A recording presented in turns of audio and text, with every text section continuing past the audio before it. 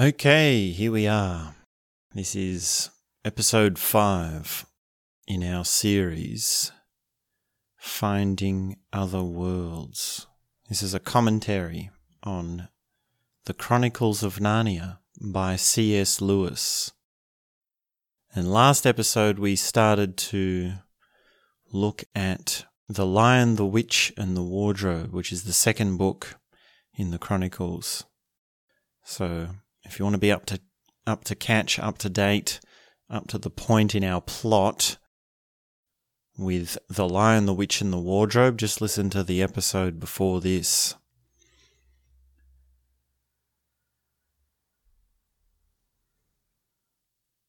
Whether it's apparent to you now or not, whether it's relevant to whatever is happening in your life at the moment or not,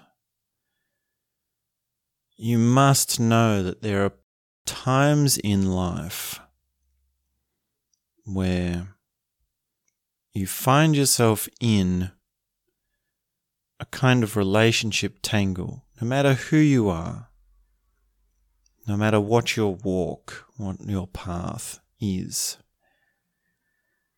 There is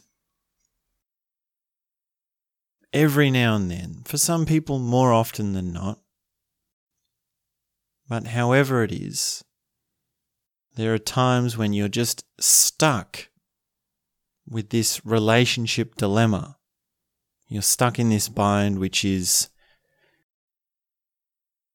feeling bad about a relationship and having no way to fix it, and not knowing how to fix it, and knowing deep down inside that you do want to fix it. Now, this happens most commonly in family, because family is blood. Family is one of those things that, you do want to fix if it's wrong. It's one of those things that deep down inside, you do know that things should be set right. Now, whether you believe that, whether you think that's possible, whether you know that, those are all different questions.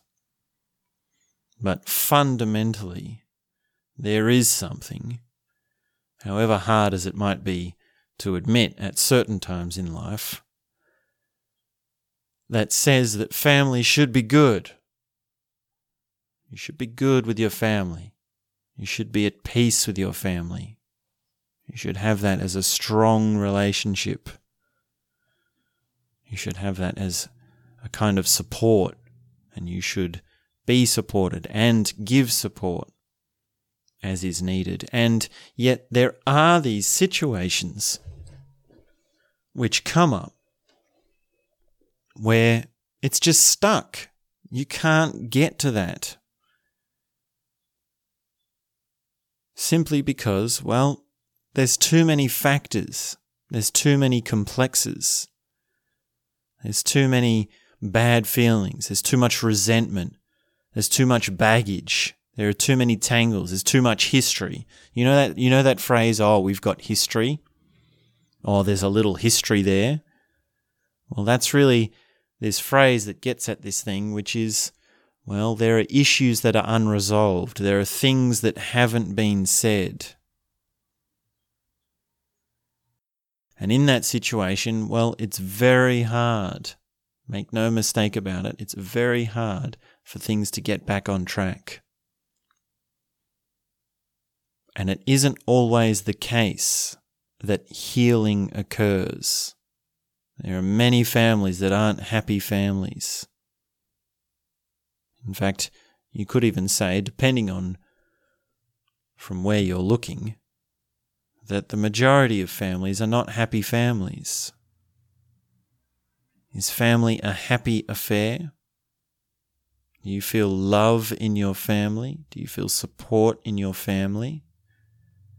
Do you feel close with those of you that are your kin?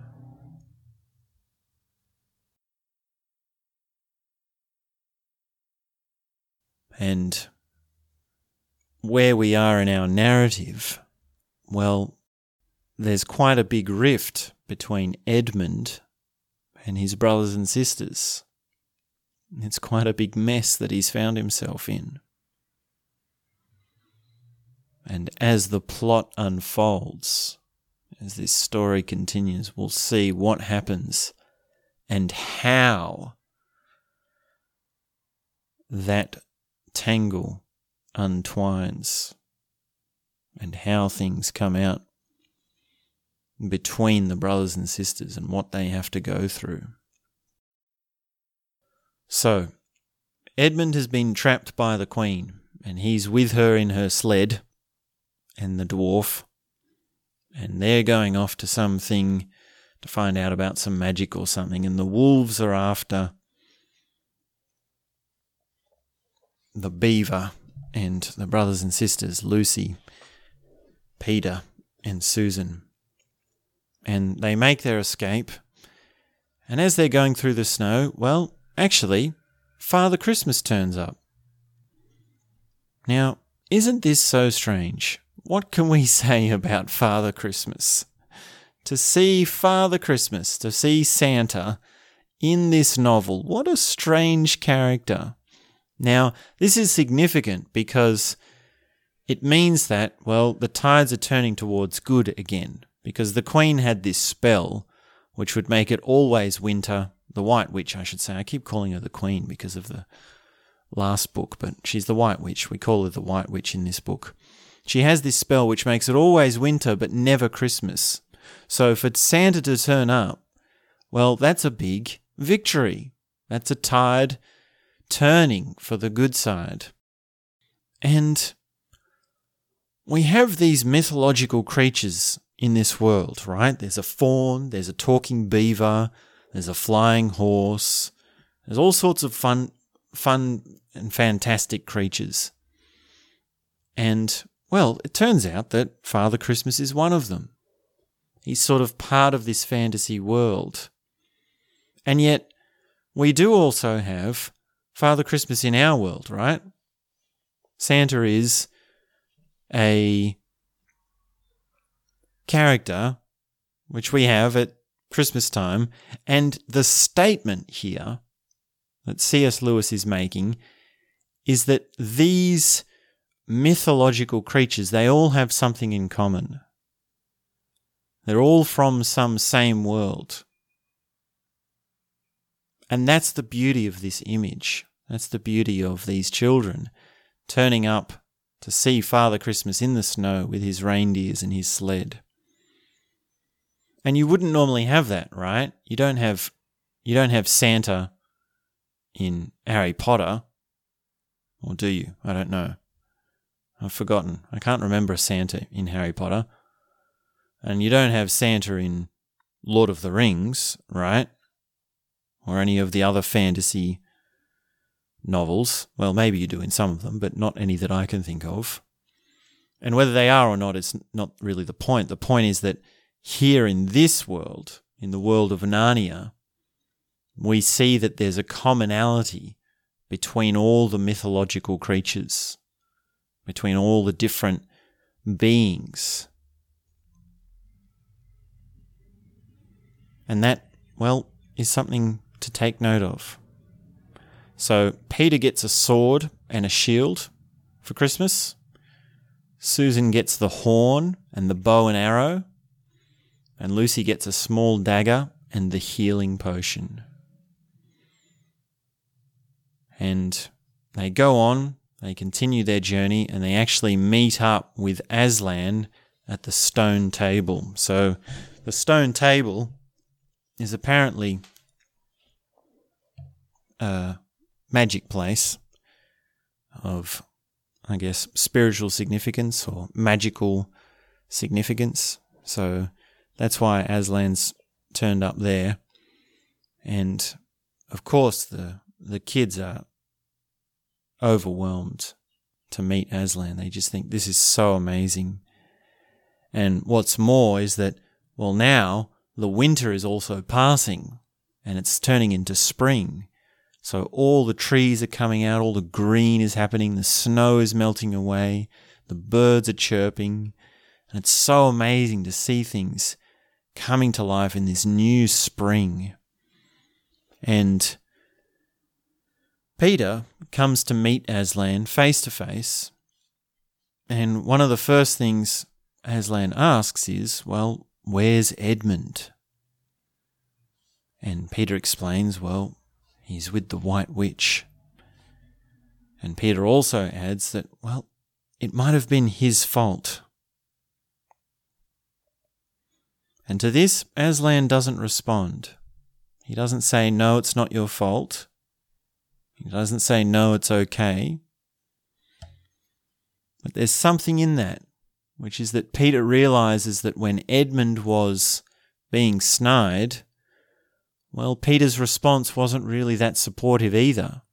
And Peter's starting to see how it is that he played a role in Edmund becoming so bitter towards him.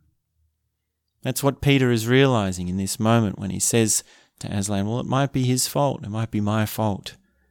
It could be because of the things I didn't do or the things I didn't say that Edmund started to have the feelings that he had, which led him to think the things he did, which led him to actually go and be with the witch. So Peter's feeling that, Peter's sensing that. And Aslan says, well, it might not actually be very easy to get him back. It's not a problem that is going to just take a switch of the wand. It's not going to have some magic thing come in and fix it. So Aslan is quite stern about that. So they also go up, Aslan and Peter, to see the castle. And it turns out that, well, Aslan says Peter is going to be the king of Narnia, and also along with his brothers and sisters. And then there's also this prophecy, right, which is that if 4 brothers and sisters sit on the 4 thrones of the castle, well, then the prophecy will be fulfilled and there will be peace in Narnia forever. So that's the conversation that goes down between Peter and Aslan as they're standing up on the hill. And as they're standing here, well, they actually hear Susan's horn. She's blowing her horn. And this means that Peter has to run back and see what's happening. And as he turns up, well, the wolves have turned up that were chasing them. And they are causing a war on this little camp with Aslan and all his animals around and all his people around. And Peter has this showdown with the head wolf. He has this fight, and he actually ends up killing the head wolf with his new sword. And that's his way of, as he says, earning his stripes, earning his spirits. I can't remember which one it is, but basically he's proving himself as a prince. He's proving his worth in battle. And after this, Aslan blesses him and tells him to never forget to clean his sword, because he's sort of standing there with the blood of the wolf still on it.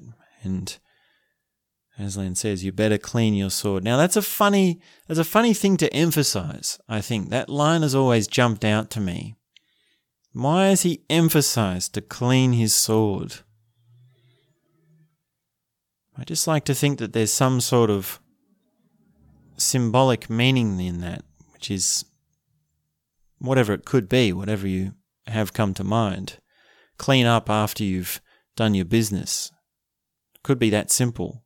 Could be as easy as that. Or don't let the kills that you've done hang around on you. Maybe that's another way to say it. But I've always found it curious that Aslan specifically told him to never forget to clean his sword. Now, in the distance, well, Edmund is still with the witch, and now the witch is talking with her sidekick, the dwarf, about killing Edmund, because they figure that this prophecy about 4 people, 4 humans, sitting on the thrones of the castle, can't come true if one of them's dead, right? And so that's what they're planning to do. They're planning to kill Edmund. And the witch wants to have it done on the stone table. She has some technicality in her magic. And, of course, they realise that this can't be done because Aslan and his crew is at that spot at the moment. So they're setting up to just kill him where they are.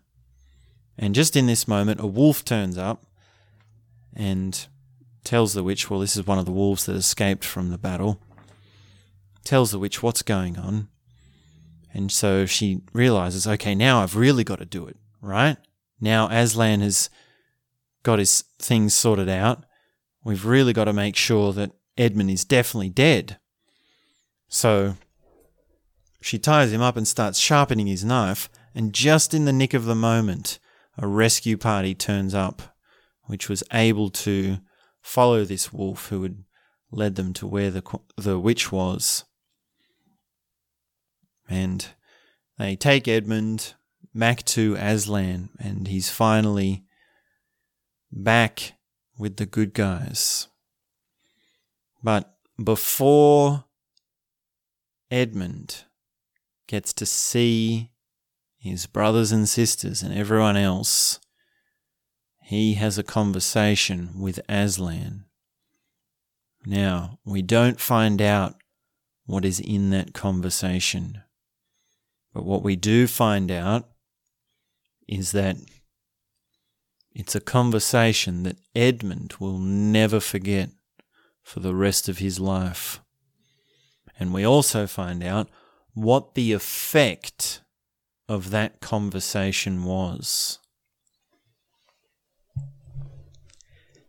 And we see this when Edmund comes out and he faces Peter, he faces Lucy, he faces Susan,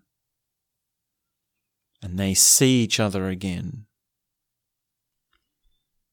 And just in that moment, just in that experience, they know that everything needs to be put behind them. They know that everything is all right again. They know that they can never hold such hard feelings against each other again. And Edmund says sorry, and they hug, and they all wish there was something that could be said to just sort of acknowledge this newfound, I want to say, well, what's the word? It's a new bond between the brothers and sisters. They want to acknowledge this new bond, this new learning.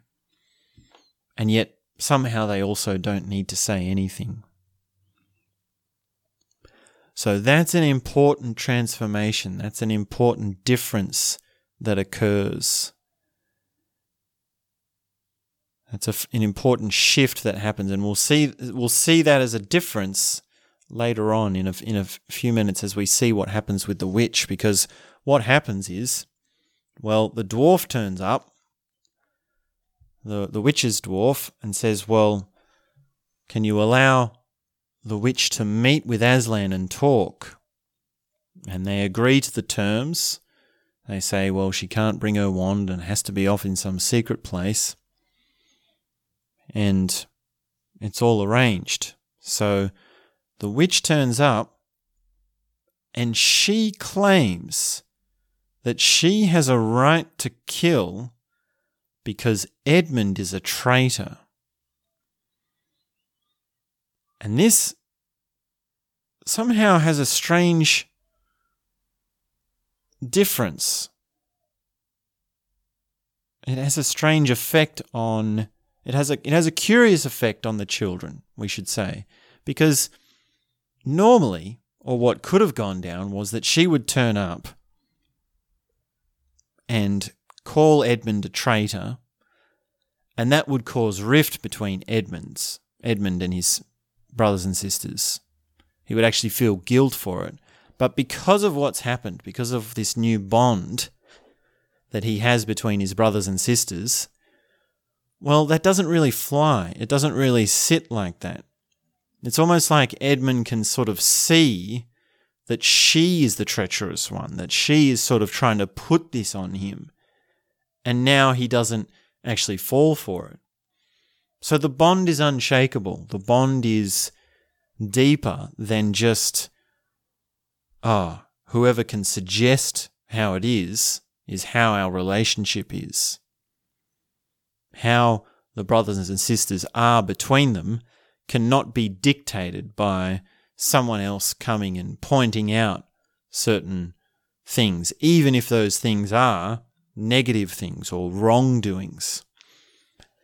And here we also see the difference between, Aslan and the witch, between good and evil.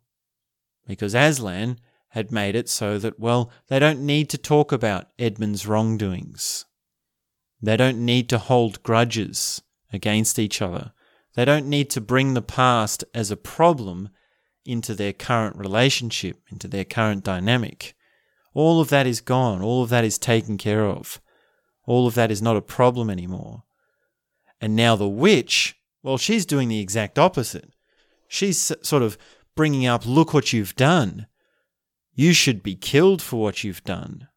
You are a traitor. She's holding the wrongdoings against Edmund. And that really is, that's the difference between wisdom and evil.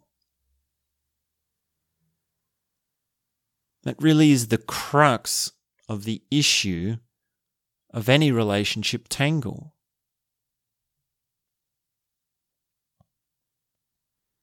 That problem that you have with someone in your life really does come down to who's holding the grudge. How can you let go of the past? And of course, it does have to be done on both sides. It has to be acknowledged on both sides. There has to be a shared understanding. There has to be a commonality of shared experiences and emotions.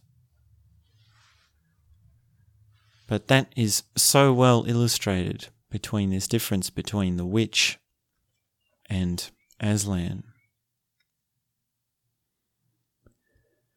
So the witch and Aslan actually do go off and talk alone, because as the laws of the magic in this world are, the witch is actually right. She does have a right to a kill. And what they agree to, the children don't find out. They're not privy to that conversation. But when Aslan comes back, he says they have to move camp. They have to move away from the stone table. So the whole party and everyone packs up and walks off. And Peter and Aslan also talk about battle tactics. And he's sort of talking to him as if he's not going to be there, right? He's sort of saying, you'll have to put your things here, you'll have to see this flanking here, you will have to do this, you will do that. He says to Peter, and Peter's sort of like, well, won't you be there? Aren't you going to be part of this? And Aslan says, no, I can't guarantee that I will. Most likely he won't be. And this is quite a blow to Peter. This is quite a big hit, because it means that, now there's no one looking out for him. And he has to be the prince, he has to be the young king who can lead everyone and be the actual head figure of the movement. He can't rely on someone else. And that's another test for Peter coming into his maturity, coming into his wisdom. How do you do the duty that's required of you when there's no one else who can back you up, when the people there watching over you aren't there? The normal head figures are absent. And that's the lesson he has to learn. That's the lesson he's going through. So, that night,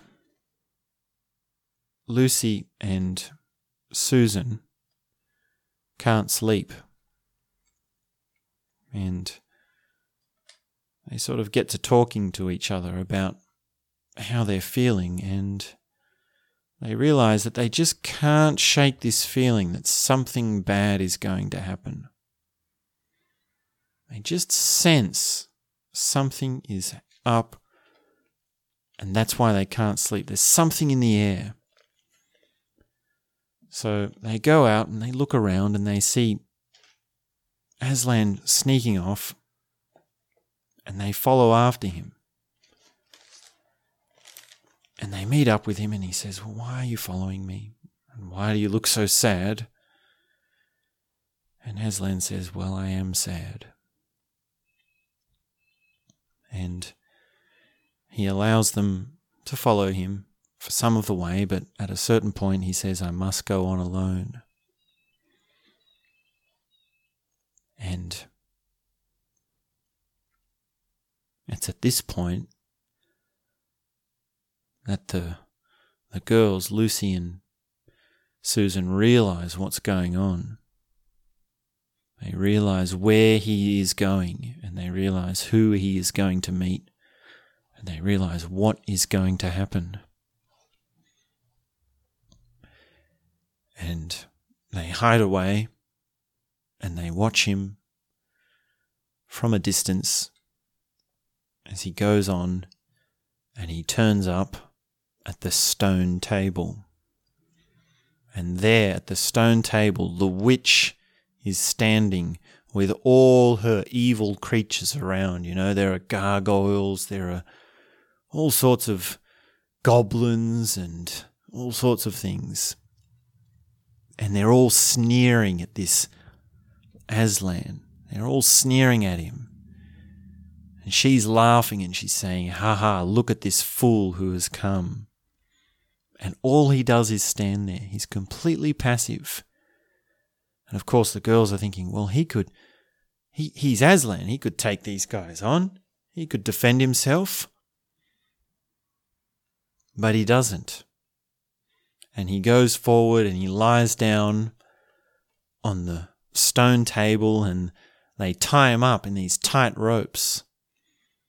And they cut his mane, and all the creatures and the witch are standing around laughing at him. They're all saying, "Here, pussy, pussy, who's a little cat now?" They're taunting him. And they put a muzzle on his mouth and they really tie him tight. And of course the girls can barely stand to watch. They can't stand it. They can't understand what is going on, what is happening. And then, right at that moment, the witch pulls out a giant knife and she raises it up over Aslan. And just before she does it, she says to him, "You fool, I'm going to kill you. And once you're dead, what is going to stop me from killing him too?" And that is the treachery of the queen, the witch, I should say. That is the cold-heartedness that they'd have an agreement, right? This was the agreement that she would kill Aslan and not kill Edmund. But she flaunts it in his face that she has no intention of honouring that agreement. She allows him to be in that despair as his last moment alive. And she brings down the knife and she kills Aslan.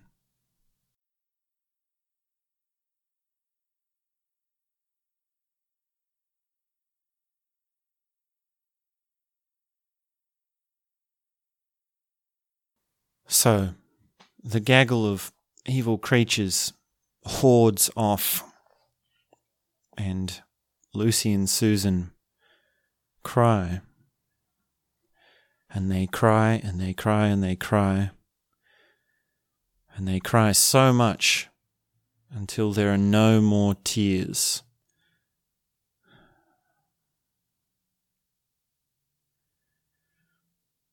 And they realise that there are some mice around who are, at first they think, having a go at Aslan over his body, but they realise they're chewing the ropes to undo it, and they take off the muzzle, and they sort of sit with him for some time, and there's this thing that happens, I don't know if you've ever experienced this, where if you cry so much, if you cry all night, then there's a kind of peace that comes at the end of that. There's a kind of quietness that comes. And that space is a space that really only you can get from crying. And it's quite a unique space. It's for so many reasons very rare to find. Because, I mean, how often is it in life that you cry until you can't cry anymore? It's not something that does happen every day. And that's the sort of space that Lucy and Susan go into. And the sun comes up, the day unfolds, and they head off. And as they're making their way around, they hear a sound, and it's a big crack. And they think, what's happened? Are they doing something to Aslan's body? And they run back, and they see the stone table has been cut in half. It's been cracked right down the middle. And of course, they also see Aslan has risen from the dead. And this is their joyous moment. And they play with Aslan, they jump around, and he laughs and he roars. And he explains to them that, yes, there is the magic, the deep magic of the traitor being killed, and that's what the Queen had been playing on, but there is also a deeper magic, which is when a willing victim who had done no wrong was killed in a traitor's stead, well, death itself will start working backwards.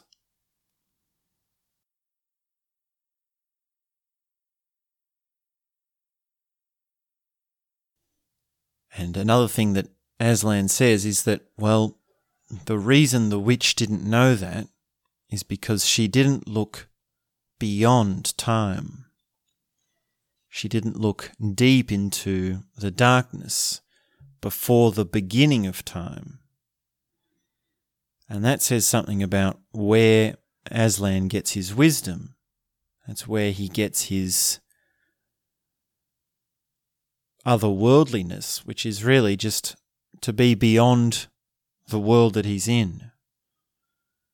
To see something that is so far out that it's beyond time and space itself. So that's what's happening with Aslan as he rises from the dead. And it's a very joyous moment. It's a very playful moment. Lucy wonders if maybe it's like playing with a kitten, but it's not quite the same because, well, Aslan is a lion. And they jump on his back and he gives them a ride to the Queen's castle. Sorry, I keep calling her the Queen, but she's really the witch. And maybe that says something about my intentions. Maybe not. I hope not. Anyway, let's not get into that. Let's not make this story about me. So, where are we? Let's move on in our plot. Aslan turns up at the witch's castle, and there are all these statues around, and he starts breathing life into them again. Because, of course, these statues are frozen animals. They're frozen creatures by the Queen. And one of them is Mr. Tumnus the Fawn. So Lucy is reunited with Mr. Tumnus, and she has so much to tell him, and they're dancing with joy. They're so happy. And there's also a big giant, and there's sort of this comment about, well, as Aslan breathes life into them, will he be all right? And Aslan says, once the feet are right, the rest will follow. And it's sort of this funny thing where you think, well, if he's a stone statue and you breathe life into the feet, might the statue fall over, right? But then that's not exactly what Susan was meaning, which is that, well, if you bring a giant to life, won't the giant, squash you? And then there's also the further insight, which is if you get the feet right, then the rest will follow, which is if you get your foundation right, then everything else will fall into place. So that's a funny little image there. That's a good one. I like that one. And then there's also another lion, right? So one of the creatures that gets turned back from being a statue is another lion. And he's sort of, Aslan has this thing like, oh, us lions, we're going to go in this direction. And this lion, he sort of gets a bit cocky, like he's on the same level as Aslan, like, yeah, us lions, like we are lions, like me and Aslan, we're the same. And then Aslan sort of puts him in his place by loading him up with these little creatures and saying, okay, well, you carry these 7 different creatures. And then he's like, oh, right, okay. So it's sort of funny that difference comes out in this other lion, which is that just because you're a lion doesn't mean you're the king of the jungle, right? It's a very obvious difference in the character of Aslan, this godlike figure, and this other lion who is a bit playful. So that says something about just the type, just your kin, just because who you are culturally or even economically or in terms of your class doesn't determine what you are or your goodness. There's something else. So that's yet another interesting image. So, with all these creatures turned out of stone, turned back to their original selves, they've got themselves a small army, and they run back to where Peter is, camped. And when they turn up, they realise that the witch is raging war on Peter and all his people. And there are actually more stone figures all around the battlefield. And Peter is in battle with the witch. And it's all chaos, it's all battle, it's all clashing and fighting and all this stuff happening all over the place. And Aslan comes into it and he roars. And it's not exactly clear what happens. It's not exactly clear how this happens, but the Queen is killed. And I don't think it's exactly clear in the narrative who kills him. I mean, it might have been Aslan, it might have been Aslan's roar, but the point of the matter is that the Queen is killed. And everything is restored, everything is happy, and they have peace again, and they've won the battle, and good triumphs. And another thing comes out as they're sort of finishing up this battle is that Edmund had broken the witch's wand, and that had been a critical thing in the battle because people had been coming up to the witch to try and, fight with her, and she would just turn to them and turn them to stone, right? But Edmund, he'd been able to, instead of going straight for the witch, he went for the wand. And without her wand, she wasn't able to turn people into stone anymore. And that had been an important thing.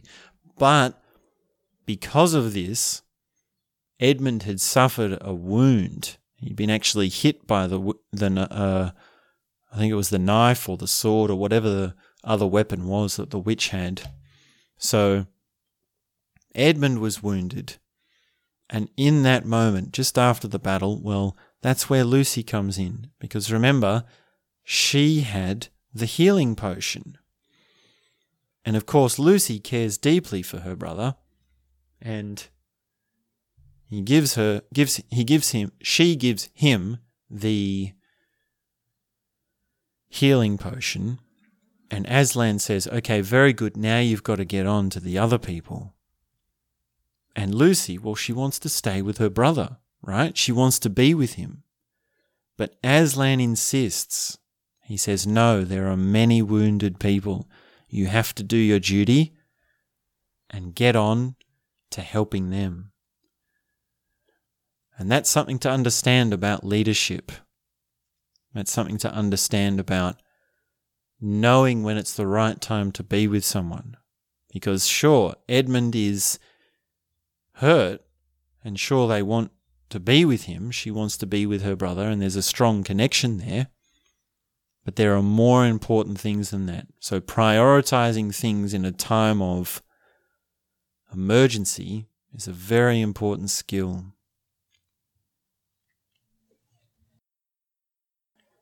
So, they're made the kings and queens of Narnia, and they get to fulfill the prophecy and sit on the thrones in the castle. And they have new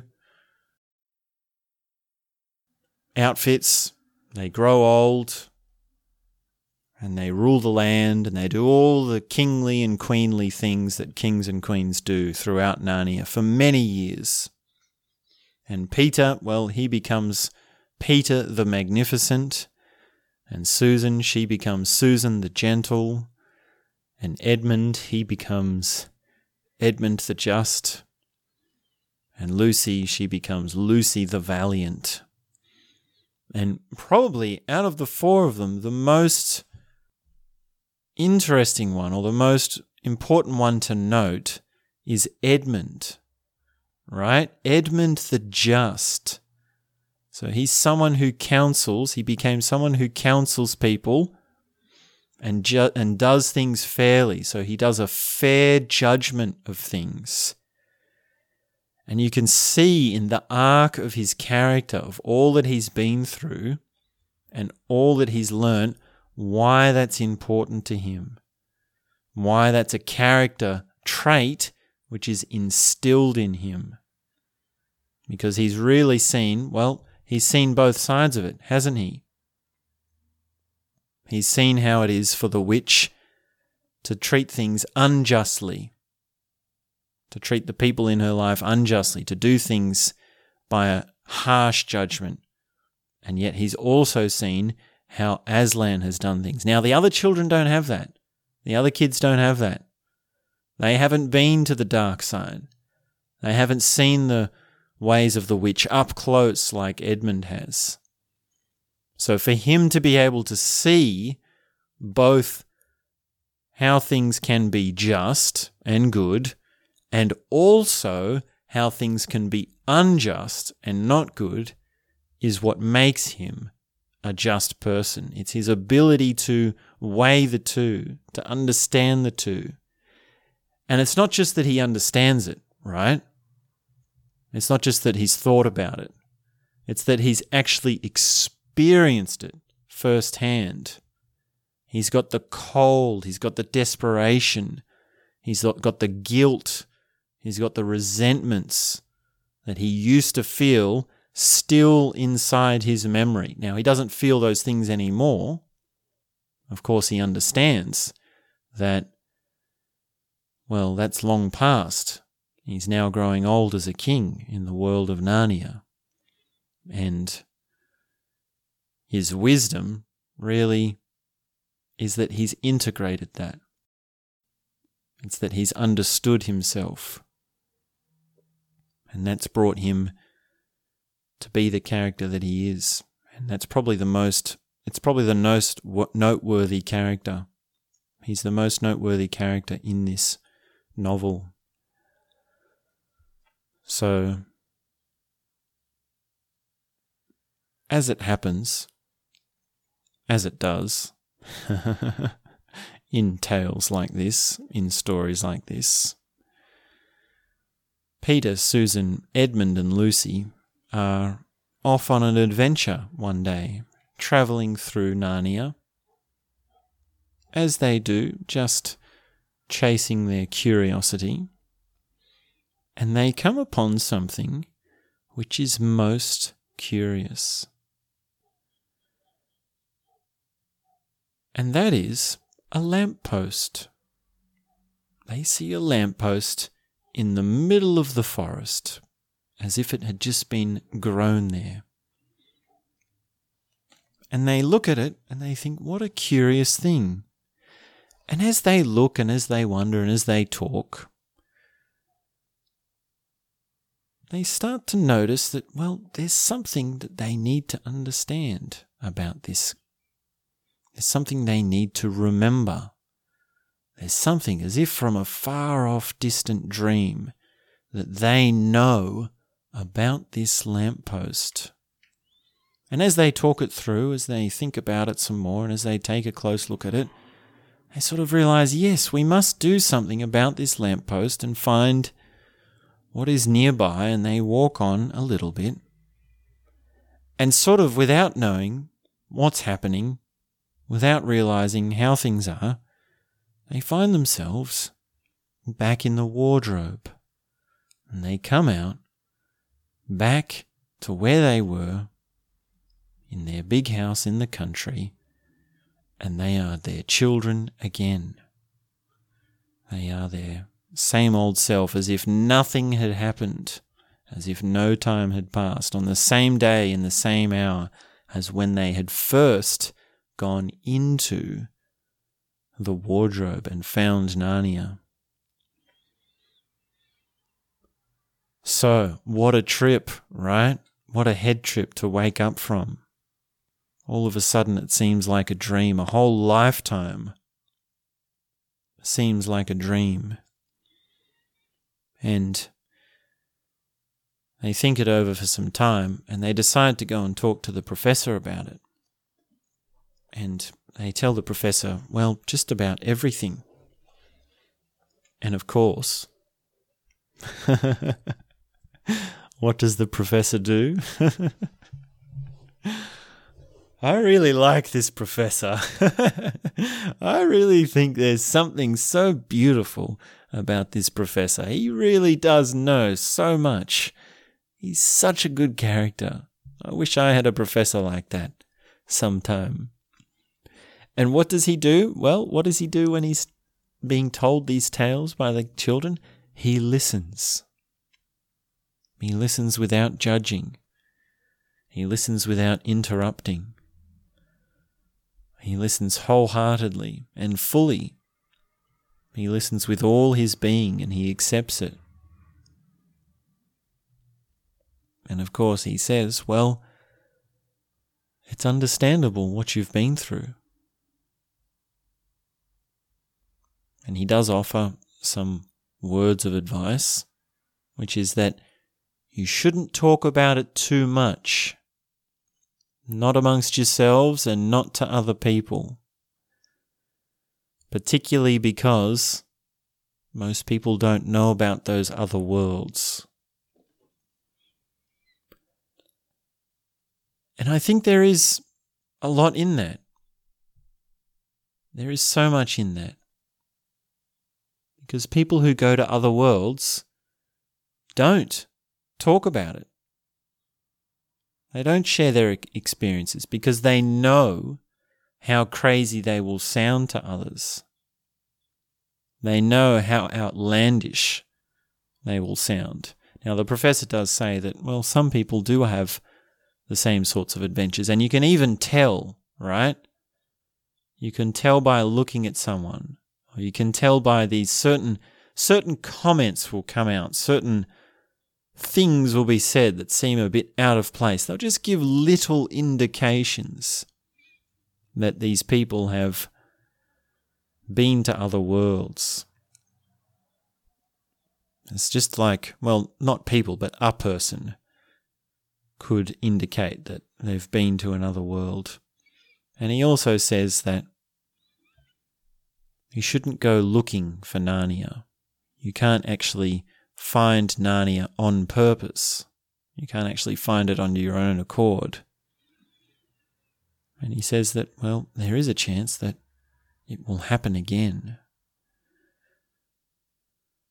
So that's all stuff that applies.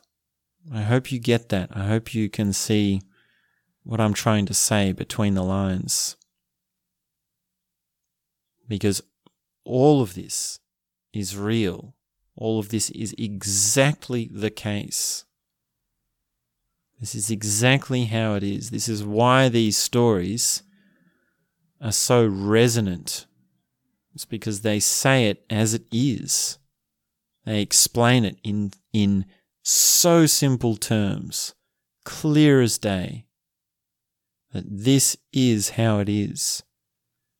There are other worlds, and people have been there, and they're not going to tell you about it. They're not going to tell stories about it. You would never even know. You would never even know what sort of worlds other people have been to.